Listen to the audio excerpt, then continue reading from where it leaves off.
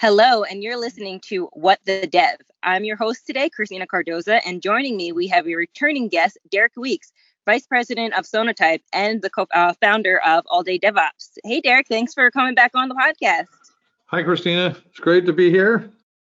So it's been about 6 months since we last spoke at the DevOps Enterprise Summit in Las Vegas. And, around that time, you were doing a presentation on open source projects and their security practices. And you found, the median time to repair vulnerabilities for open source projects were about 180 days. The average was about 326 days. So, now that a couple months has passed, are you seeing any improvement in open source security or any changes over the last 6 months we should be aware of? Yeah, so that it's a good question. So that data came from our State of the Software Supply Chain report that I've been leading the effort around for the last 6 years, and we're actually in the process of building the latest report that will be out this summer. I'll say on that specific point, not a lot has changed. Although I just literally got the new data set, I think yesterday or the day before, and haven't had a chance to delve into it to see how much those specific numbers have changed. But just in the industry overall, one, the awareness around that report and the data has been very well received. So it's something that, as you'll remember, Gene Kim, myself, Dr. Stephen McGill, and a host of other security researchers had dove into that data to get a sense of what open source projects were doing. I think the bigger things that have come out from an industry perspective are other things that we had in the report. Government has always played a role. Government and industry have played a role in defining policies around good open source and bad open source, and what's going into the software that is being produced, that's being sold to government, that's being regulated by government, for instance, in the medical device space. And it's very interesting to see some of the wording or guidance that we really direct in the report adopted by these different agencies. So, for example, NIST, the National Institute of Standards and Technology, came out with guidance recently, I think that you wrote about, with the secure software development practices. And a lot of that focuses on open source and third-party components and providing a software bill of materials around these things to know you are using the best quality components from the best suppliers, and that they're calling for faster times to repair for vulnerable code that is out there, vulnerable third-party code that is used in an application. So I think just visibility overall, from NIST, from the Department of Defense, from medical device manufacturers and the FDA, there's been a lot of progress there. The other thing that I think we'll get to talk about a little later is the speed of adversary breaches. We've talked about that for a couple of years now, especially post Equifax, but I think we're seeing more and more evidence of the adversaries are paying attention to open source related security vulnerabilities and acting quickly upon it. And that adversarial speed is something that we continue to keep a sharp eye on. Mm-hmm. Now I know, your company Sonatype just recently released their 7th annual DevSecOps community survey. So can you tell me a little bit about how this compares to the, the open source research, security research that you also do, and what readers can, benefit from both? Yeah. So it's interesting. So I've led both projects, for 7 years now.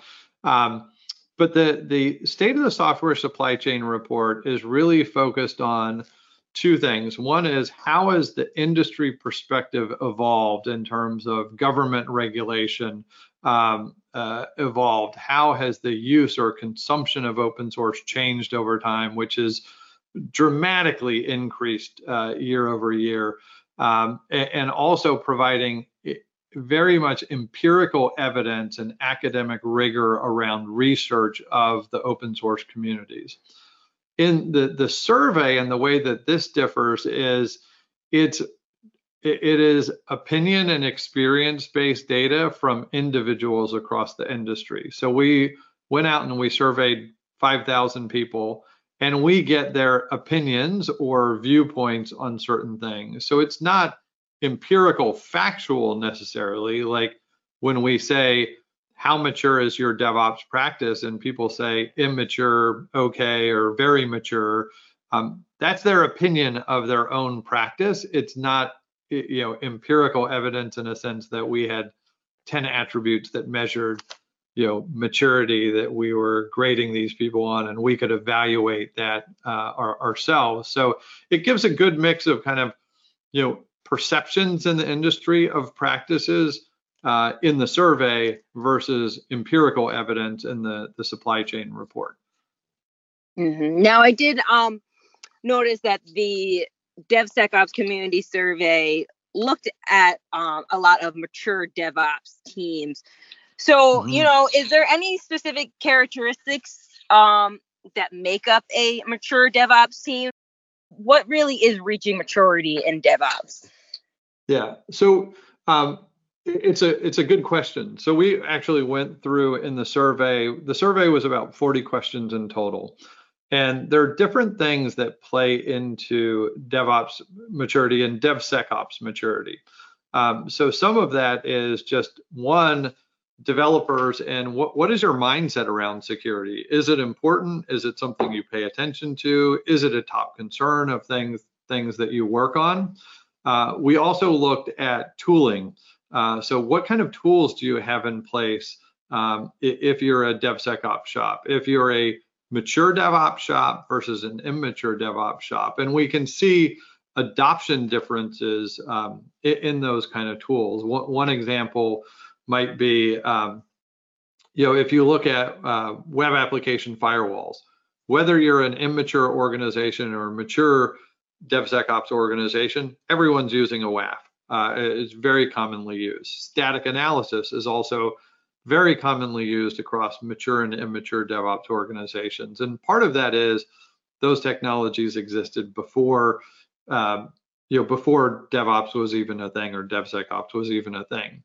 But when you look at the biggest differences between tools, when you look at things like dynamic analysis, container security, open source governance, when you look at the differences between mature adoption and immature adoption, the mature DevOps practices were adopting things like container security and open source governance twice as much as the immature ones. And that's able to help us see, as organizations mature in their DevOps practices, what tooling are they most likely to adopt that changes their practice. So it's not that they're using a ton of that stuff, but when they're moving to new practices or new tools, that's part of it. Other things that come out in the survey that are really interesting are how much training is available. Do you have secure, training on secure coding practices? Is the training instructor-led? Is it self-paced learning? Those types of things come out. We also asked questions like, how are you informed of security issues? Where you can see all teams are kind of almost equally weighted on security teams informing them of security issues that come up. But in mature DevOps organizations, tooling is informing people a lot more of security issues that come up. And one thing that's really important about that particular finding to point out is that when we do this DevSecOps community survey, the majority of people in the survey are label themselves as DevOps, developers, IT architects, IT managers, ops managers, and security pros are only about 6% of the overall survey base. So this is really development perspective. So when you have developers saying, I have tools telling me of security issues, that's very different than a security person saying, I have security tools telling me about security issues, which is really a reflection of DevSecOps. More tooling built for developers and DevOps pros to give them security information that's not a quote unquote security tool built for a security pro, right? So there are a lot of different aspects that play into that kind of mature versus immature view on or perspective on DevSecOps. Now, in addition to the tooling and training, the report also revealed that, just the happier developers or coders are, the more likely they are to build secure applications. So can you tell me a little bit more about this finding and how organizations can ensure, the happiness of their coders? Yeah, it was actually, this was the first time that we included a kind of job satisfaction part of the survey. Are you happy with your job? Would you recommend your employer? Can you get the work done assigned to? All kind of things that play into employee satisfaction.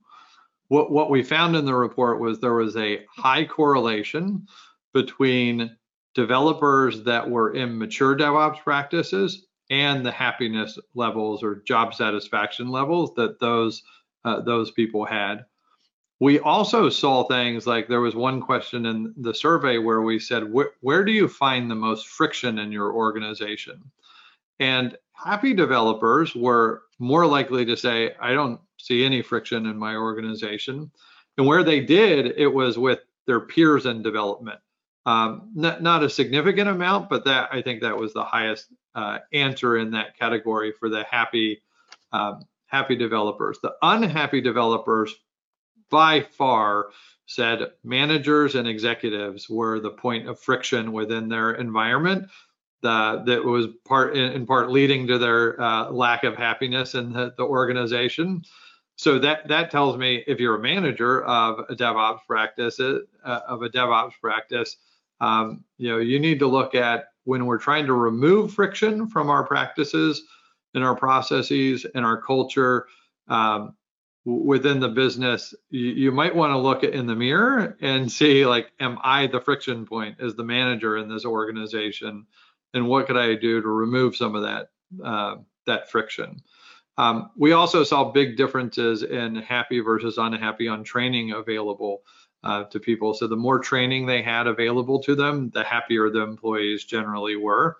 So it's interesting that, even in the State of the Software Supply Chain report that we were talking about earlier, part of our premise for the research was, we knew from the State of DevOps report from DORA that companies that deployed faster or had a higher velocity program or higher performance DevOps teams had better business outcomes.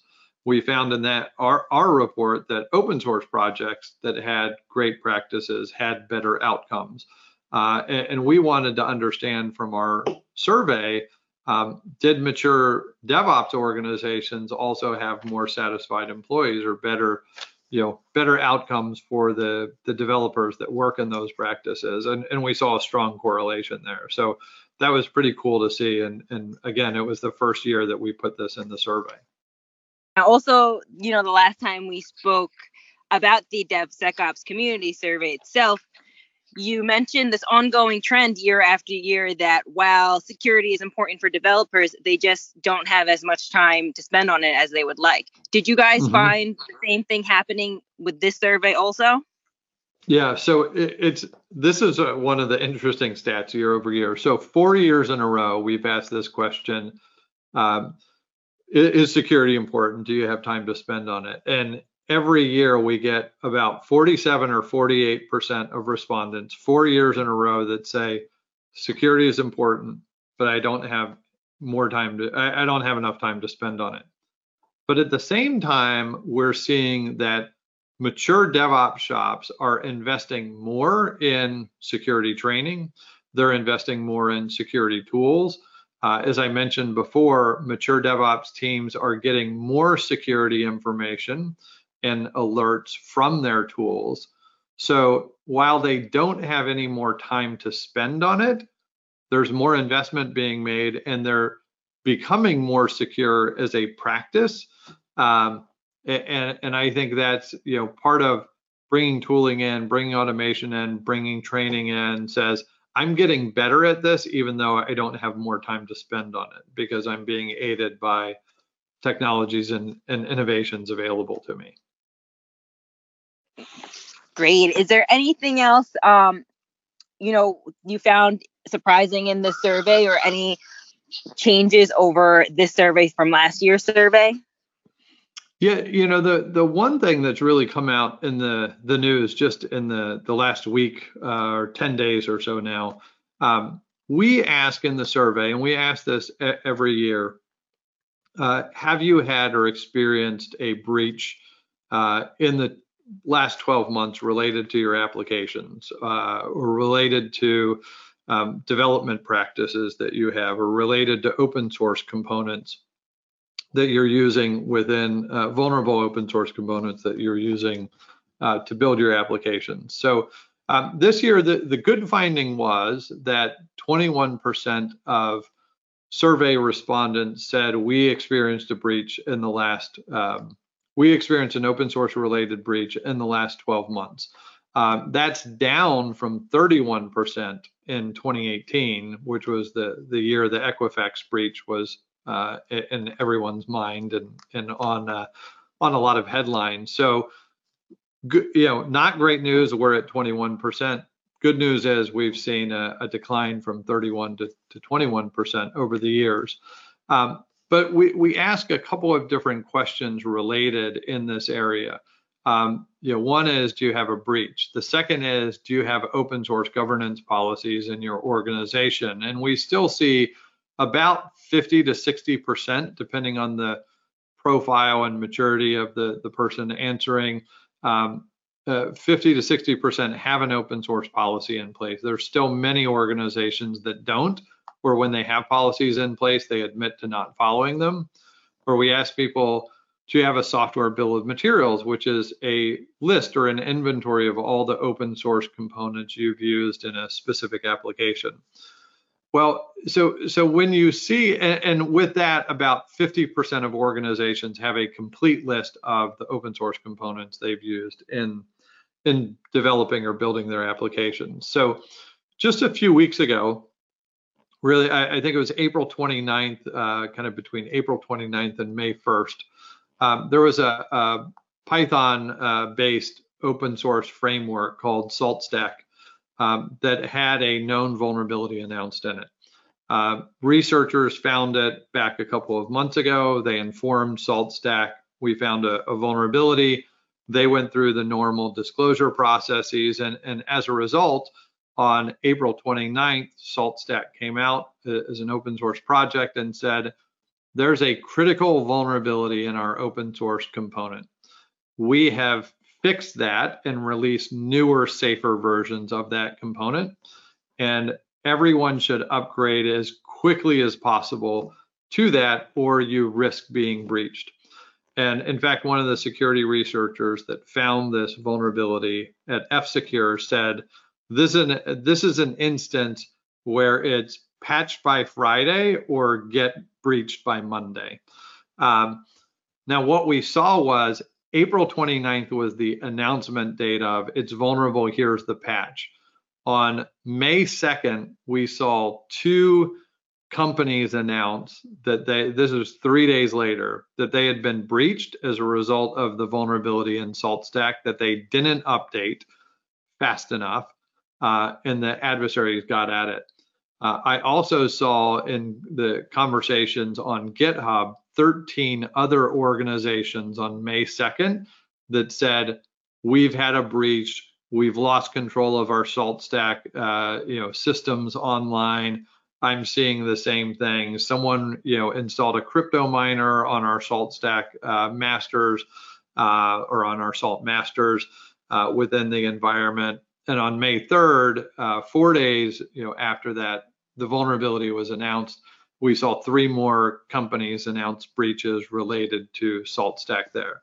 So even when SaltStack did everything right in terms of finding they had a vulnerability or knowing they had a vulnerability, providing a patch, fixing that, getting it out, making it available to all of their users or community, there's still this, the big question comes up when a vulnerability is announced. The first question that you need to ask is, did I ever use that vulnerable component? If you don't have a software bill of materials like 50% of organizations out there, you don't have an inventory of what you use. You might not have any record that you've used SaltStack. if you do have that record, your next question is, where is it, right? So I know I've used SaltStack because I have a software bill of materials. What servers does or applications do these components reside on? Because I'm going to need to update those versions to the safe versions quickly, or else I'll be breached. So, effectively, we saw 19 breaches within 4 days of that announcement that were, publicly disclosed. Hey, we got breached as a result of this vulnerability. So it just says, while our survey says 1 in 5 organizations have had an open source related breach in the past 12 months, we saw this playing out in real time just a couple of days ago with the SaltStack instance, that if you're not aware of what open source you're using out there and you can't update the vulnerable versions of that quickly, that your adversaries are very, very fast at tracking vulnerabilities, finding vulnerable code out on the internet where you've deployed it in applications, and exploiting that quickly. So I think it's, I've been talking about this for years, because if you go back into 2018, Equifax had the same thing. A vulnerable version of Struts was announced on March 7th, and on March 10th, 3 days later, Equifax was breached, along with a number of other companies that made news around that time as well for their breaches. So adversaries are really quick. If you're not paying attention, you're at risk. And it's definitely something, if it's not, on your radar and you're listening to us on this podcast, it's probably something that should get on your radar, more quickly. And these are the kinds of things we, will report on in more detail in the State of the Software Supply Chain report. That's all the time we're going to have for today. But if our listeners want to learn more about the Community DevSecOps survey, you can go to the Sonatype website, and they have a whole bunch of resources there. And we'll be looking out for the State of the Supply Chain report coming out. So thank you again so much, Derek, for coming back on the podcast, speaking with us, and just taking the time out. Yeah, Christina, it was a pleasure. It's always great to catch up with you. Hopefully we'll be able to catch up in person soon again. Yes, I hope so. Well, thank you to our listeners for joining. Until next time, this has been What the Dev.